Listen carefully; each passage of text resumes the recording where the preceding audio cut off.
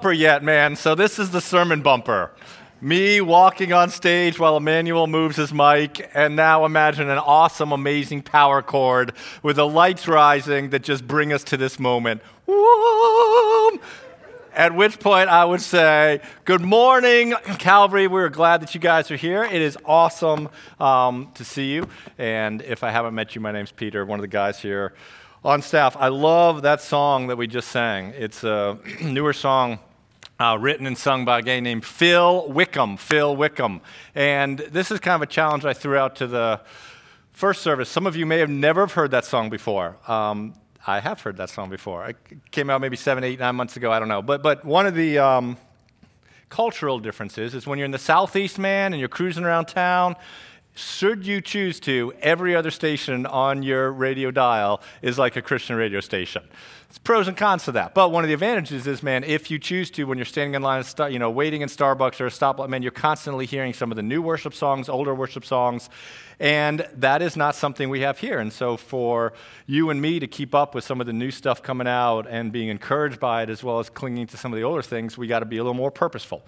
And so what I would encourage you to do is, as you hear new songs here at Calvary, you feel like, oh, I've never heard that song, or I like that song. Man, if you got Spotify or Pandora, then there are a ton of really great worship playlists that you can listen to, and it'll, again, blend. You got to choose different ones, but just a great opportunity for you to hear and keep in your mind songs that would be maybe familiar to you, and then also some new rich songs. So that's the public service announcement, but it's always good to continue to worship throughout the week through song, and it's good when you're familiar with the songs to come and you have an opportunity to familiarize yourselves with some of the things we sing here at Calvary. So love for you to do that. I love that song, not so much the melody, and I do like the melody, but I love the words, this idea of hope, right? And that we're people who live by faith and by hope, but the reality is one day we will live by sight.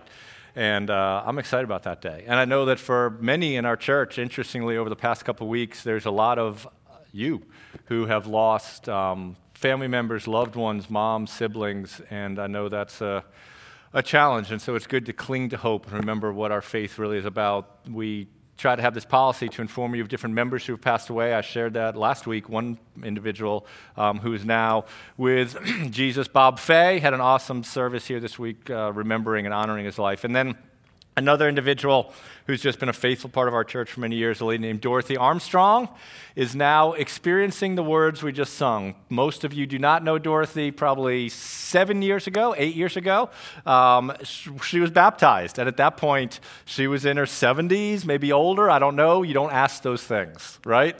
But if I was to speculate, and because of health reasons, we couldn't dunk her in the tank. But man, she wanted to tell the story of how Jesus changed her life, and so we had the opportunity to sprinkle her, right? We christened her, sprinkled her, and I just remember that day and just the amazing faith of a senior citizen who's like, yeah, all these young kids are getting baptized, but man, I love Jesus, and he's changed my story, and I'm 70-plus years old, and I'm going to celebrate that with people. And now she's celebrating with Jesus, and so a life well lived.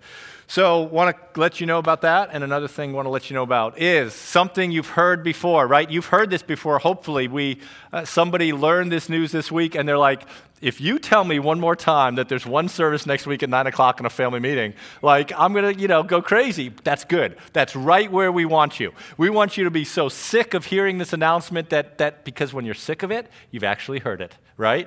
When you're sick of it and say, I don't want to hear it again, you've actually heard it. Here's what you may never, ever, ever want to hear again. Next Sunday, if you come at this time, you will not, the service will be over. We'll have worshiped Jesus and heard his word because next week we're all gathering together in one service to worship together, which we're super excited about again when and as we grow, and we are going to probably outgrow pretty quickly. We'll circle back to 2, but for the foreseeable future, one service, and then after that service next week, we're going to have a family meeting.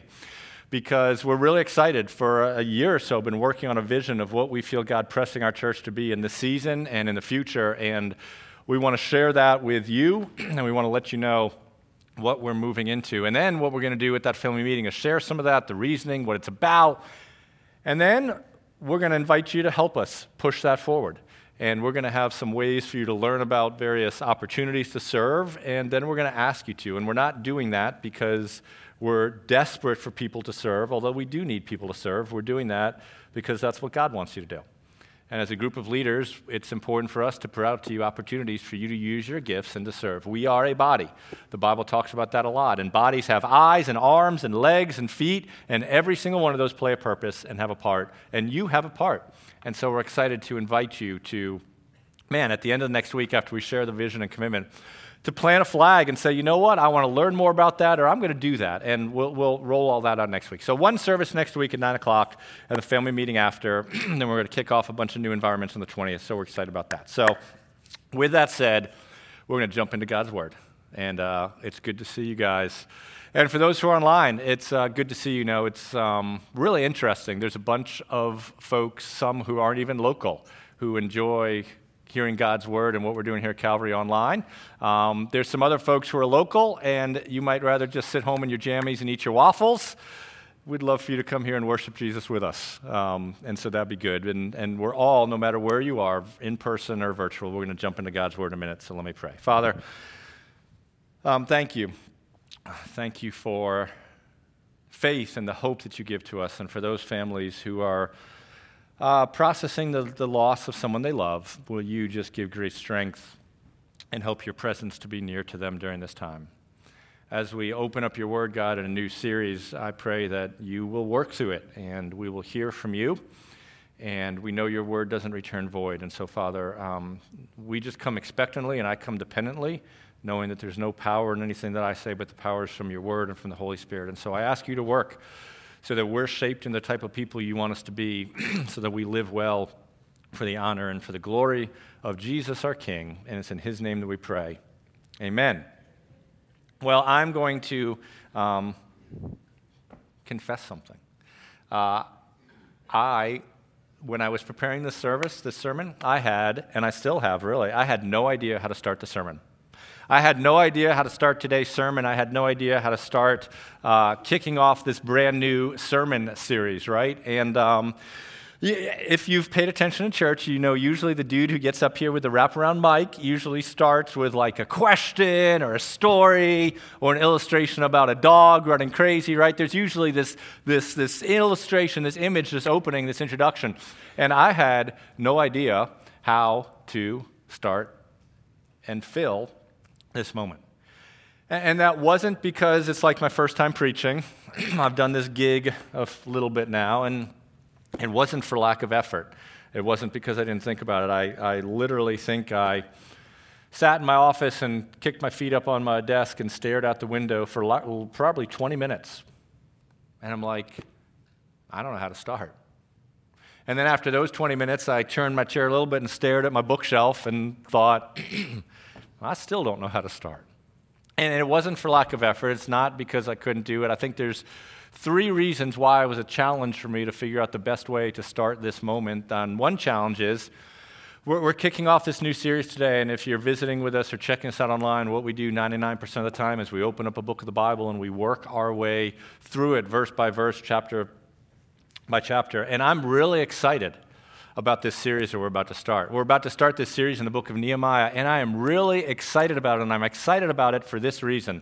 Because like all of God's Word, I think that this sermon series and what we study in it, I think it has the potential to make a huge impact in your life. I think this sermon series, for some of you, the very questions you've been asking or the very things you've been processing through, or where God has you in your life, this sermon series, I think, can speak into that and can shape you and can move you and can alter the trajectory of your priorities and your life. And I'm excited about that. And so then the thought is, okay, well, what little story or what illustration helps convey that? And I couldn't get one that seemed to work and not be cheesy. The other reason I think it was a challenge was because I'm sobered.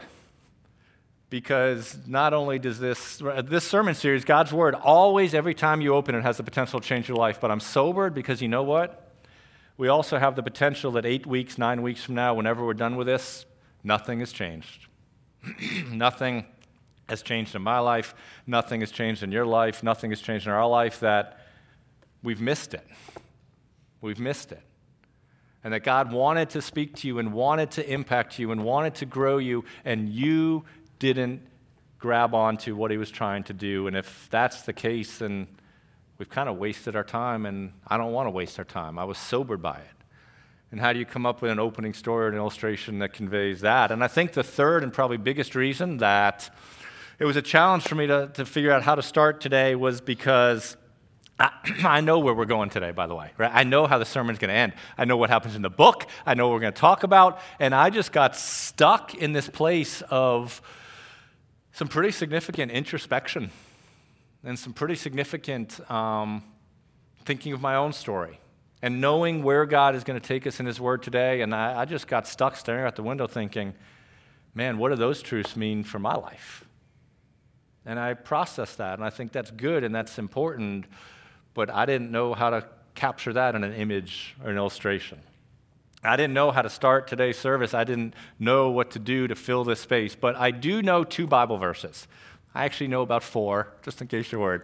But I do know at least 2 Bible verses, and I know 2 Bible verses that relate to what we're going to see today. One of them is one I've mentioned before, and it's actually one of my wife's favorite verses. But here's the first Bible verse I know. It's Ephesians chapter 2, verse 10, and it says this to us: "For we are his workmanship, created in Christ Jesus for good works, which God prepared beforehand that we should walk in them." Here's what this verse is saying, that every single person in this room, single person listening to this or watching it later in the week, you have been specifically created and designed by God. He has made you in a certain way with a certain part of your story. And part of why he's designed you the way he's designed you is because he also has created specific things that he wants you to do.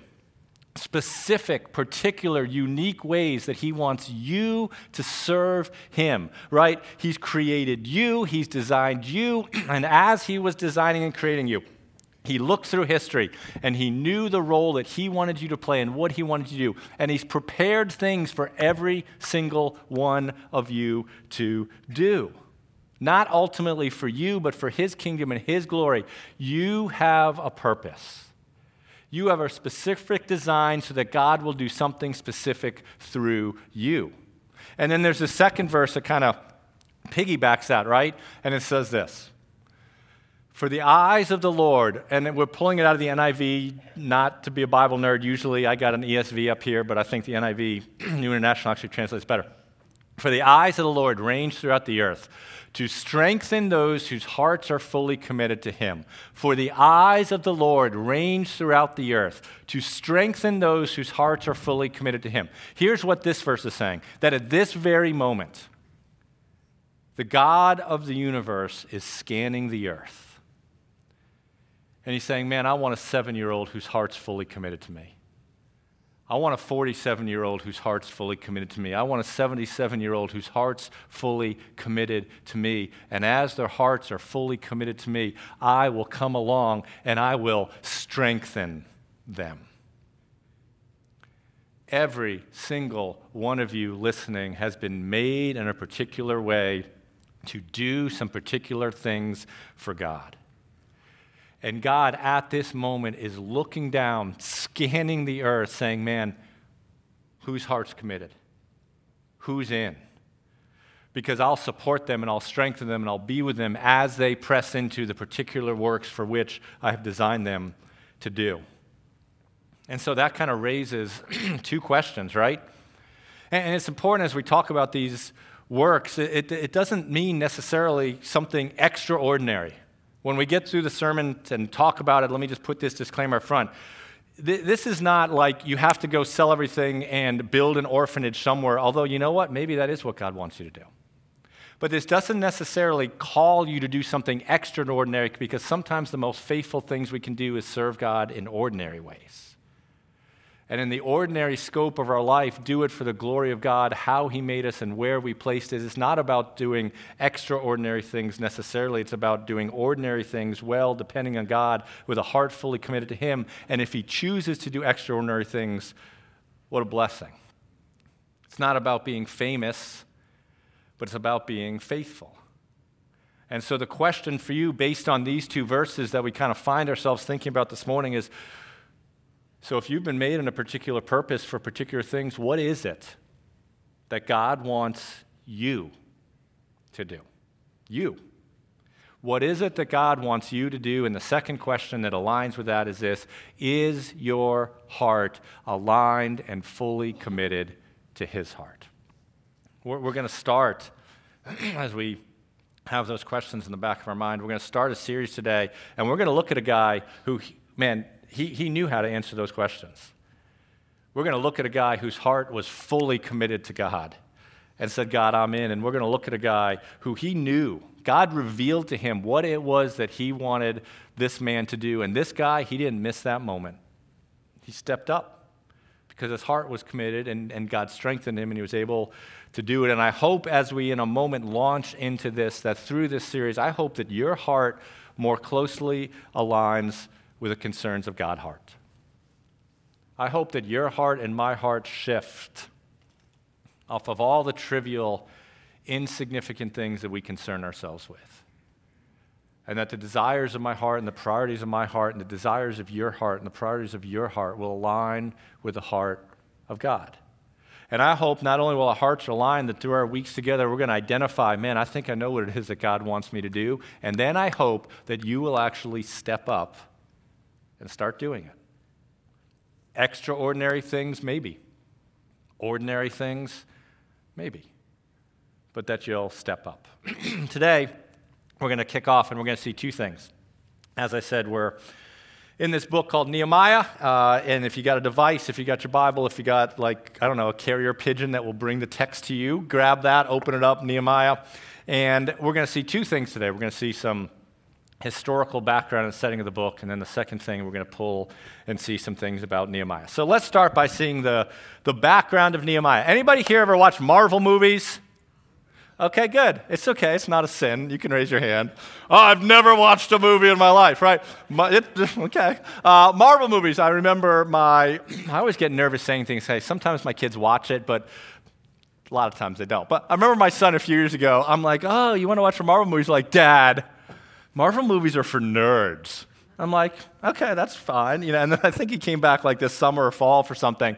And the dude is like on the couch eating Cheetos watching 79,000 hours of Marvel movies, right? He gets through it, he starts it over again. I'm like, well, what about the Marvel movies are for nerds? He's like, Dad, Marvel movies are cool. I'm like, okay, I don't know. Well, we watch Marvel movies, whether it was through the quarantine or maybe when we finished them, but we kind of started the wrong way. We started out of order. My daughter liked Ant-Man.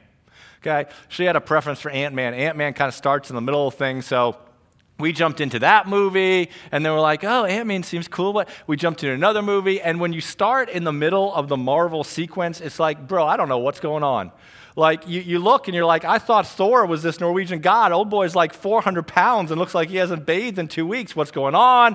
We're watching Captain America. Who's this Doctor Strange? You have no idea what's going on. In order to understand the story, you need to know what happened before the story, right, in Marvel movies. And the same thing is true with Nehemiah. In order for us to understand the book of Nehemiah and the story of Nehemiah, we need to understand what happened before Nehemiah. So here is 8 minutes of amazing 40,000-foot view of Israel's history in 8 minutes. There were these group of people, God's chosen people. They were the Jewish people. Some of you might know this. Some of you might not know this. But for a period of time, they were slaves in the nation of Egypt. And God came to them and said, hey, you're my people, you're enslaved, but I have this plan for you to get into this place, into this land, into this nation that I am going to give to you. And so he eventually got them into this land. And we have this little timeline of what happens here. And he got them into this land. There's different kings that come along. And what happened is there was this king named Solomon. And 957 years before Jesus was born, Solomon makes this temple. Now, this temple, it's a little different for you and me today. For you and I today, you do not need to come to Calvary Church in order to worship God. You do not need a priest in order to pray to God. You can be home in your backyard and you can worship God. You can pray to God. That is true. Now, it's ultimately not good for you to be alone by yourself, right? It is important for you to be with other Christians in a room together worshiping God. But back in the day, They couldn't sit in their lawn chairs in their backyard and worship God. The temple was the center of their worship. So if they wanted to worship God, they had to come to the temple, and God's presence was physically and symbolically located in the temple. So the temple was built. And then along the way, what different kings did, right? The temple was built in the city of Jerusalem, and along the way, different kings came and they built these walls around the city of Jerusalem. When David became king, he strengthened the walls, right? So he built the walls. When Solomon built this temple, he made the walls even bigger, right, to protect it. And then finally, there was a king named Hezekiah, who looked around and he saw like, oh, man, it's been like 10 years since we've run down these walls. We need to work on it. So Hezekiah was kind of this last big building project. The purpose of the walls was to keep the city safe, but more importantly, and also the purpose of the walls was to keep the temple safe, the worship of God safe, and the worshipers of God safe. The Jewish people were like you, the Jewish people were like me, and they sinned. And so ultimately, as a consequence for their sin, this nation called Babylon came in, and there'd been a civil war, and Israel was but Babylon rolled into town, and they eventually conquered and defeated the nation of Israel. And they rolled into Jerusalem, and they destroyed the city, and we read a little bit about what happens when these guys came into town. 2 Chronicles will be on the screen, but here's what it says. Babylonians, this is what they did. And they burned the house of God, and they broke down the wall of Jerusalem. And they burned all his palaces with fire, and they destroyed his precious vessels. They broke down the wall of Jerusalem. They burned the temple, and they destroyed it. And the very core of what it meant to be able to go worship God, and the place that you went to interact with living God, is now smoke is rising from the ashes. And the walls that used to protect that, they're like walking over. It looks like a bomb strike happened, and that wasn't the only thing that happened. Here's what else happened. He, meaning the king of Babylon, took into exile in Babylon those who had escaped from the sword. And they became servants to him and to his sons until the establishment of the kingdom of Persia. So back to our timeline, here's what's happened. Babylonians have come in, they've destroyed the temple, and they've taken prisoners of war. If you've ever heard, again, not everybody has, if you've ever heard of like Daniel in the lion's den, or the guy named Daniel, Daniel was actually one of the young men who was taken as a prisoner of war out of the country. So, Babylon's in charge now. There is no more Israel. The Jewish people, most of them are prisoners of war and split all over the place. Then one day, Persia has got like the newest drone missiles, right? Fancy stealth fighters. And Persia beats Babylon. Babylon was this amazing empire, this amazing kingdom. Persia comes in and defeats them. And when Persia comes, there's a king named Cyrus. And Cyrus takes over. He's like, man, this is what the prior empire did to the Jewish people. He looks around at all these Jewish people, and he issues an executive order. He issues a decree. And as he's looking around, realizing, man, Jerusalem and the temple are destroyed, Jewish people are here. Here's what Cyrus tells and says. This is his executive decree. There it goes. In the first year of Cyrus, king of Persia, that the word of the Lord by the mouth of Jeremiah might be fulfilled, the Lord stirred up the spirit of Cyrus, king of Persia, so that he made a proclamation throughout his kingdom and also put it into writing. And here's his proclamation. Ready? Here it goes. Thus says Cyrus, king of Persia, the Lord, the God of heaven, has given me all the kingdoms of the earth, and he has charged me to build him a house at Jerusalem, which is in Judah. Whoever is among you, of all of his people, may his God be with him, and let him go up to Jerusalem, which is in Judah, and rebuild the house of the Lord. Here's what Cyrus does. He sees all these prisoners of war. He knows the temple is critical, and he says, you know what? Man, y'all are free to go. You guys go back to your country, go back to your homeland, rebuild the temple, prioritize the worship of your God again. You're free to go. And so then, over the next, I don't know the exact dates, maybe 100 years or so, this starts to happen. And we go back to our timeline, and what we see is that after he says it, two groups of people, two groups of 50-ish thousand, and then another couple of groups of thousands return. And they have stops and starts, and they start building the temple, and they stop building the temple, and they start doing Jerusalem, and they stop building Jerusalem. And if you want to know what some of the prophets in the Old Testament, guys like Malachi or all these guys are about, it's about like, man, you all need to stop renovating your kitchen, and you need to start rebuilding the temple. Stops and starts, finally they do it. 2 groups have gone back, and they've rebuilt the temple. And they've rebuilt some of Jerusalem. And about 12 years after this last group of people have come back, we come to Nehemiah chapter 1, verse 1. And when we come to Nehemiah chapter 1, verse 1, we get a little context. And here's what it says. The words of Nehemiah, the son of Hakaliah. The words of Nehemiah, the son of Hakaliah. Nehemiah, this is his autobiography. Throughout the book, it's all in the first person, and most of it's in the first person. And so Nehemiah has written this book. And here's what it tells us.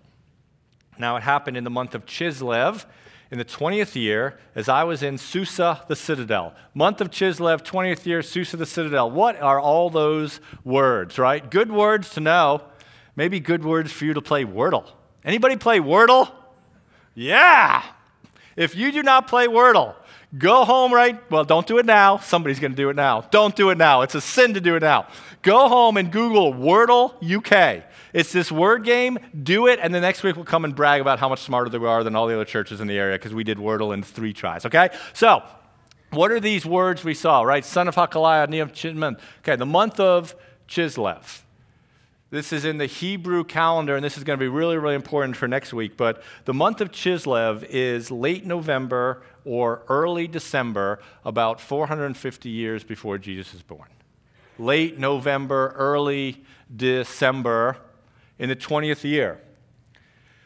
Cyrus, the guy who issued the executive order, is no longer the king. There's a new king called Artaxerxes. And this dude, Artaxerxes, has been king for 20 years, and Nehemiah is hanging out in Susa, the citadel. King Artaxerxes is like a snowbird, right? He's got his winter house in Florida and his summer house on Martha's Vineyard, all right? And this Susa, the citadel, this is the winter capital. And so when the weather started getting cold, Artaxerxes would go down here. Nehemiah is here with him in this luxurious winter place in a warmer climate with a golf course out back, grilling some steaks on the grill, thinking to himself, man, this is pretty nice. What are all those crazy people in Connecticut doing with sleet and freezing rain? We learned something else about Nehemiah at the end of chapter 1, and this is what we learn about him. It says that I was cupbearer to the king. Cupbearer to the king. Here is Nehemiah's job. He is a Jewish guy, but he's got this job working for King Artaxerxes. And his job is he would select the wine for every meal that the king was going to have wine. He'd go and choose it, and then what he would do is he'd take a sip of it.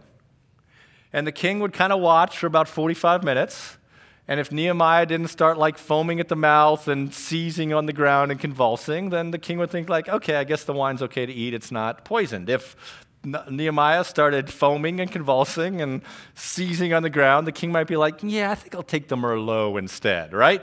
So Nehemiah would taste the food to make sure it wasn't poisoned. This was obviously a huge role where trust was developed between the king and Nehemiah. Out of that trust, Nehemiah would then, he had this often a role in the cabinet. Often the cupbearers would then have a role in the administration, right?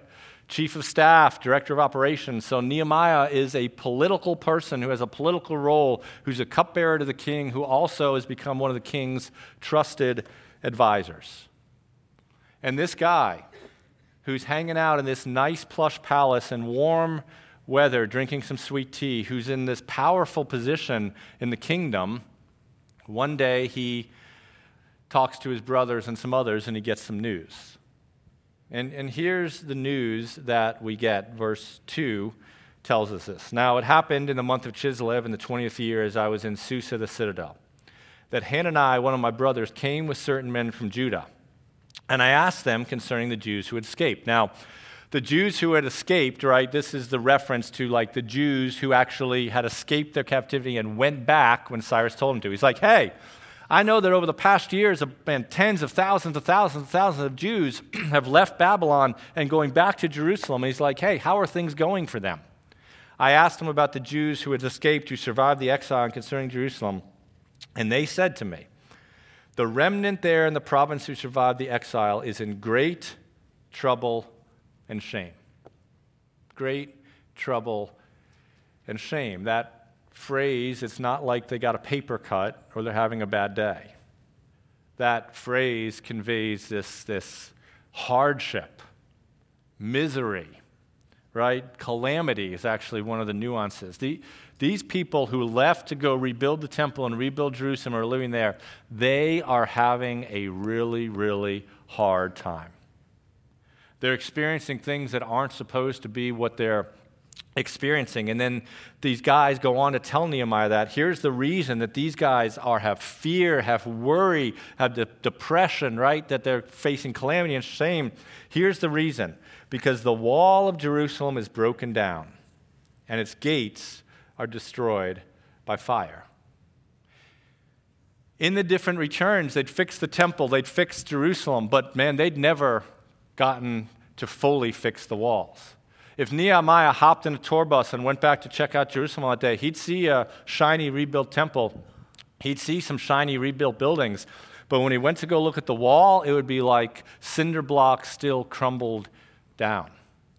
Now, the Jewish people had tried to start the wall, but because of pressure, because of other enemies didn't like that building project gets stopped. And now they're in a place where they're supposed to worship God safely and freely and prioritize that, but the situation of this wall that's not in place is preventing that. Having walls in this culture around a city was essential and was critical. Look at what one historian said about the ancient Near East and the walls. This is what one guy says. You can pop the quote up there about the walls. Without a wall, this is a historian, no city in the ancient Near East was safe from bandits, gangs, and wild animals, even though the empire was at peace. The more economically and culturally developed a city was, the greater the value of things in the city and the greater the need for the wall. Then this historian talks about the temple per se, and they say these words. The temple, with its rich decorations, would have been particularly at risk. Practically speaking, no wall means no city, and no city means no temple. The last is a verse that's supposed to be the next one, right? But no wall means no city, and no city means no temple. This historian is telling us why walls are so important. I'm going to pause for a minute, okay? Don't get mad at me. Promise you won't get mad at me? Okay. We've talked a lot about walls, right? We've used that word a lot. A Bible verse is going to tell a guy about the walls. The walls are crumbled down. This historian is talking about the importance of walls and cities.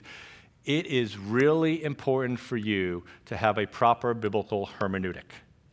That's a big fancy word. Some of y'all are like, I don't even know I can't even have a proper biblical hermeneutic because I don't even know what a hermeneutic is. This is what a hermeneutic means. How do we understand the book? When we understand certain things about certain cultures, how do we know what is for that culture? How do we know what is for the other culture? And look, just because the Bible in the book of Nehemiah talks about walls, just because this writer talks about the importance of walls in the ancient Near East, we need to be very, very careful instantly taking a Bible verse about walls and applying it to the public policy of America. Question is, there is words written in a particular culture to a particular group of people. Why was walls important to them? Does that have anything to do with what we're going through with talk about walls today? Be very, very careful pulling a Bible verse out of context written to a group of people a long time ago and trying to apply that per se to things that we face today. If you want to talk more about that, I'd be happy to talk about that. But sometimes we get confused because we're like, does it, blah, blah, blah. Let's not get confused. In this culture, like we said, to protect the temple and to the worship of God and the cities in those days, these walls were huge. And what we see here is, practically speaking, no wall means no city, and no city means no temple. And no temple means no worship of God. Without walls, God's city was at risk. Without walls, God's people were at risk, and more importantly, without walls in that moment, in that culture, the worship of God at the temple was at risk. And that wasn't good. The core of what it meant to be a worshiper of God had the potential of being hindered. And the people knew this isn't good. We're in a tough spot. And that's why they had great trouble and shame. How did this land on this Jewish guy who was in this plush palace getting a suntan when he heard this news? Here's how it landed on him. Verse 4. As soon as I heard these words, I sat down and I wept and I mourned for days. And I continued fasting and praying before the God of heaven. You know how it landed? Man, Nehemiah was brokenhearted by it. He knew that what the people were facing, he knew that the risk to the worship of God, he knew that the inability to be safe, he knew that all of that being threatened, this wasn't what God wanted. It wasn't the way that it was supposed to be. It's not what God wanted. It's not good for these people. God wanted their worship and wanted the temple to be the certain purpose of their lives, and all of that was at risk. And when he heard that, he cried. He mourned. It landed on him. What we see from Nehemiah's response is that Nehemiah recognized this problem. Nehemiah recognized this need, but let me tighten that up a little bit. And here's what we see. Nehemiah recognized this gap between God's ideal and the real. God's ideal is flourishing, safe, worship, right? The people freely coming. The ideal was that all that might be threatened and worship could be hindered. Now, he could have easily ignored that. He could have seen that gap between the ideal and the real and been like, oh, not my problem. Do you know how when you get a phone call on your iPhone, you have a choice? You can hit accept, or you can hit, I don't know if it's dismiss or ignore, right? You have a choice. If you're in the middle of something, if you're bothered by it, you can be like, bloop, nope, don't want to deal with it. Dismiss it, ignore it. Nehemiah, man, he could just ignored this. He could just push the button and said, man, I'm almost 1,000 miles away. That's too bad for them, but nope. I'm just going to go on. I got other things to do. I got to taste some wine. I got to choose some. He could have dismissed it. He could have ignored it, but he didn't. He recognized the problem. He recognized the need. He recognized a gap between God's ideal and God's real, and he paid attention. The question for you and the question for me is, how many times do we simply ignore or dismiss or not think about those needs around us, those problems around us, those gaps around us that we see between God's ideal and the way that God wants it to be and the way that it really is? Is there a need? Is there a problem? Is there a gap around you that you've just dismissed? You've just ignored? You breezed over it because, man, you got to get to the dry cleaner, and I'll get a mocha on the way, and then I got to get home and finish up watching This Is Us because it's like the last season of This Is Us, and I got so much to do, I can't be bothered by that need right now, by that problem right now, by that gap right now, so bloop, dismiss. And again, this could be an extraordinary thing, or it could just be an ordinary thing. As a parent, as a friend, when we see issues around us in our culture and our society, and there's something else that we see about Nehemiah, right? We see that when he saw this, he wept and he mourned, and here's what happens. Nehemiah recognized the gap between God's ideal and the real, and then that gap in need grabbed Nehemiah's heart. That gap and that need grabbed Nehemiah's heart. His deep concern for the way God wanted things to be grabbed him. He could have dismissed it. It didn't directly impact him. What they were facing there didn't directly impact him. He could have blown over it. He could have ignored it. But it's not the way that God wanted it to be. It's a problem. It's a need. It's a gap. And that grabbed him. and it didn't let him go.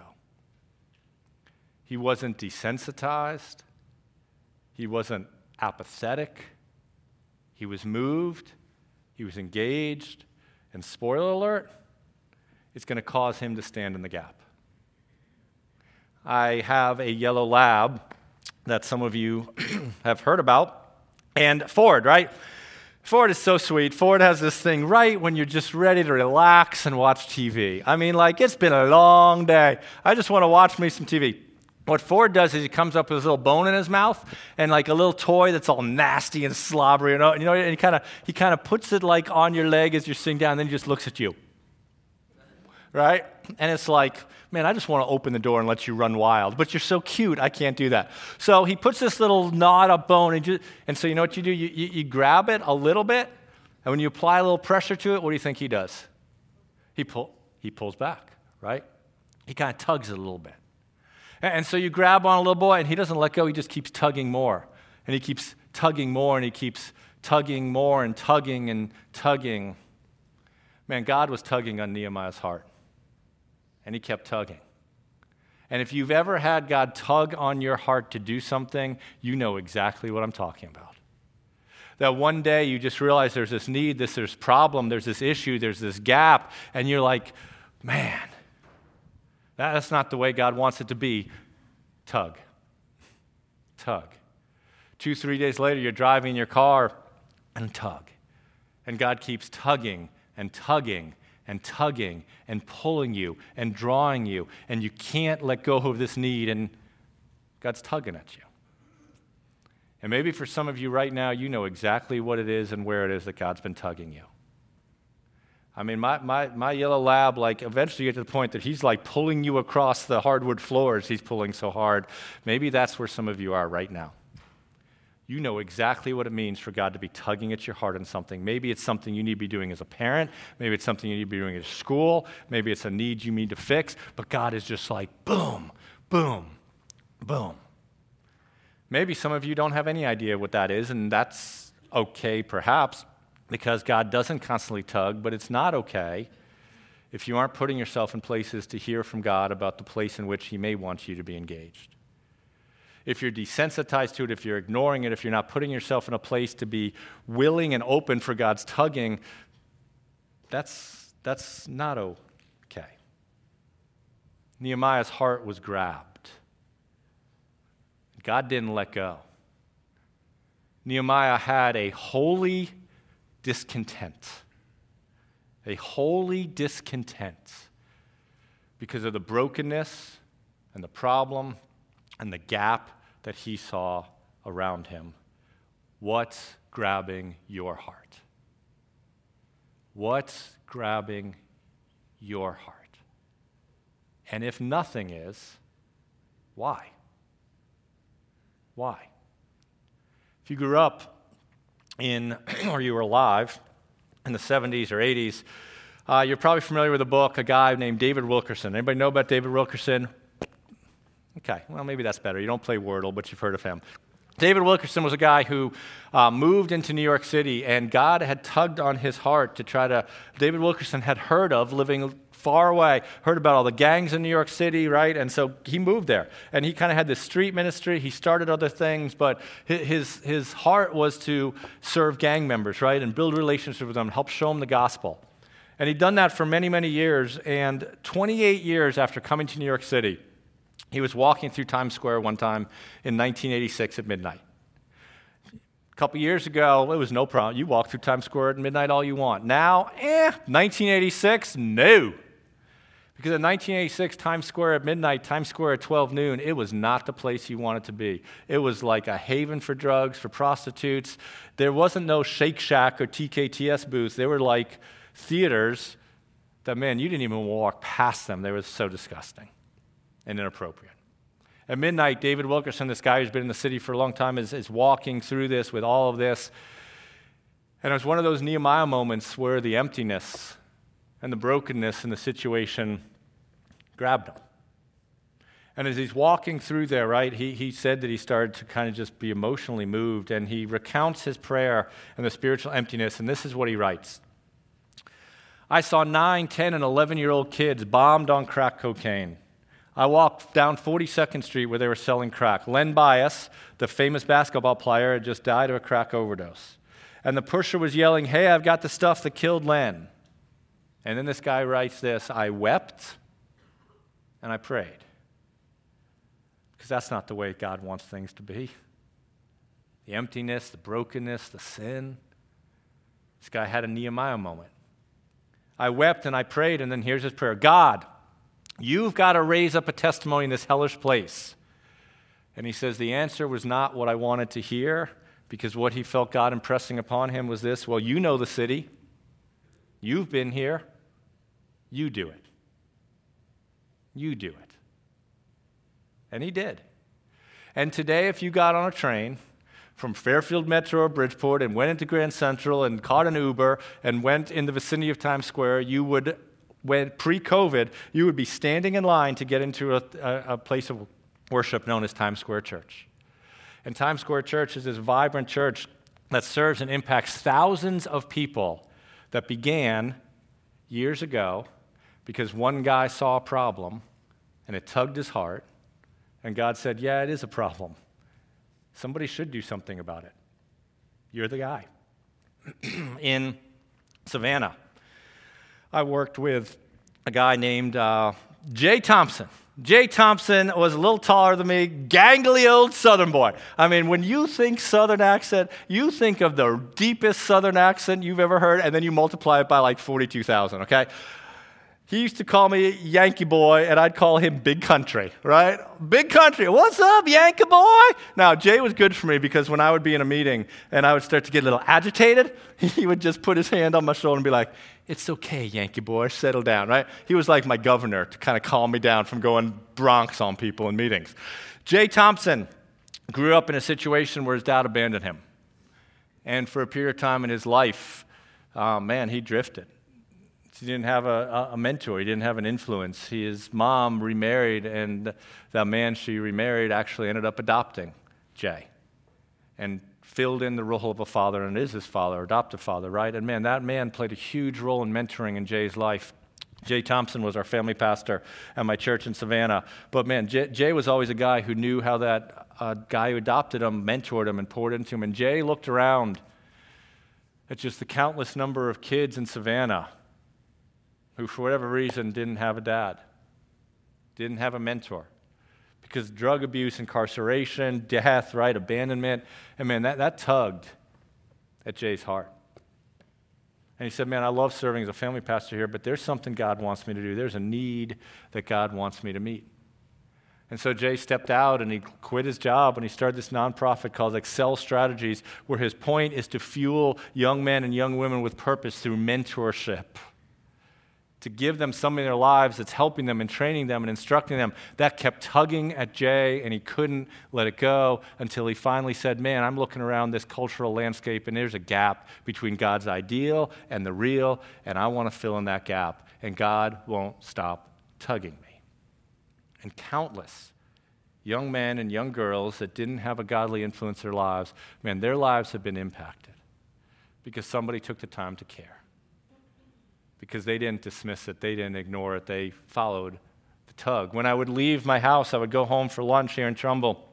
I would pull out of my driveway, and I would pass on the side of the road all these cars by a house, and those cars by that house were a group of moms here in Trumbull, who they said, there's this gap, because as a mom, I'm not praying enough for my kids. They said, we're not praying enough for these kids. So these moms would meet weekly, and all they would do would devote their time to say, we're going to pray for our kids. We're going to commit to doing that. We're going to stand in the gap, and we're going to stand up and do it. And I could go on and on and on. I could tell you about Eve Happis, an amazing member of this church who's now with Jesus. She saw this gap and that people weren't being encouraged. And so she filled that gap, right, to write cards and to encourage and to be faithful. Bill Huff, a guy here who retired out of a corporate career, successful. I didn't say this in the first service because he was throwing stuff at me. Old boy should be traveling the world. But you know what he did? He saw, there's a gap at Calvary. And there's the need for somebody with my gifts to come along, and I bribed him with lots of free coffee, and he's joined our staff. And instead of just wasting leisure time, man, he's engaged in pressing this place further and forward for the glory of God in terms of operations and other things. Is God tugging at your heart? Is God pulling at you? What purpose has he made you for? What does he want you to do? Once Nehemiah's heart was grabbed, what did he do? Once he saw this gap between the real and the ideal, what did he not do? What was his first thing that he stepped out and do? Right? What should you do? What should I do? How do we figure that out? Well, guess what? You got to come back next week for all that, okay? That's next week. But this week, the question is your heart grabbed and broken by the things that matter to the heart of God? And if not, why not? I'm going to ask Emmanuel and the team to come forward, and I just want to leave you with 3 things I'd love for you to do this week. I would love you first. I want you to evaluate, I want you to ask, and I want you to decide. Evaluate, ask, and decide. Here's what I want you to evaluate. Have you become desensitized to problems and to needs around you? Have you become desensitized to problems or needs around you? And the second thing I'd want you to evaluate is this. Is there a particular need or problem that's currently tugging at your heart? Have you become desensitized, and that's why you don't even feel it? Or is there a particular need and problem that's been tugging your heart? Again, it doesn't have to be something extraordinary. It can be the most ordinary need in the world. It can be the most ordinary thing, right? Man, I want to be the best stay-at-home mom I can. I want to wash dishes and change diapers in a way that honors and pours to my kids. Is there a need? Is there something tugging? Or are you desensitized? Then after that, what I'd love for you to do is to ask, right? Just ask, okay, God, man, I want you to reveal to me if there's something around me that you want me to press into to stand in the gap. I want you to reveal to me that thing that you've created me to do. Now, that does not mean that God's going to text you on the way home today. That may be a prayer that you pray for 4 months, 5 months, 4 years. But this is what I know. God is not the God of the status quo. And if your life and your Christian walk has become status quo, that is not the work of God. Because God is a God who keeps making us forward and keeps making us mature and keeps giving to us opportunities to serve him and plug into him. Will you ask God to reveal to you? And it may not be a text on the way home, but I promise you, one day and someday, God will make very clear to you what to do. And then third thing I want you to do is decide. And here's what I want you to decide. As God reveals to you what it is that he wants you to do, where he wants you to serve, the need he wants you to meet, will you be willing to stand up and do it? Decide that now if you don't know, and if you do know, man, decide why are you not doing it? What if there's a problem around you that you see, and what if you're like, man, that's really unfortunate. Somebody should really fix that. Somebody should really do that. And what if this whole point of this Nehemiah series is God looking at you saying, yeah, you know what? You're right. Somebody should. And that somebody is you. Evaluate, ask, decide. And then look forward to what God will do in your story as your heart is fully committed to him as he strengthens and supports you in the work for which he has made you to do. I invite you to stand up. Let's worship as we end our time together.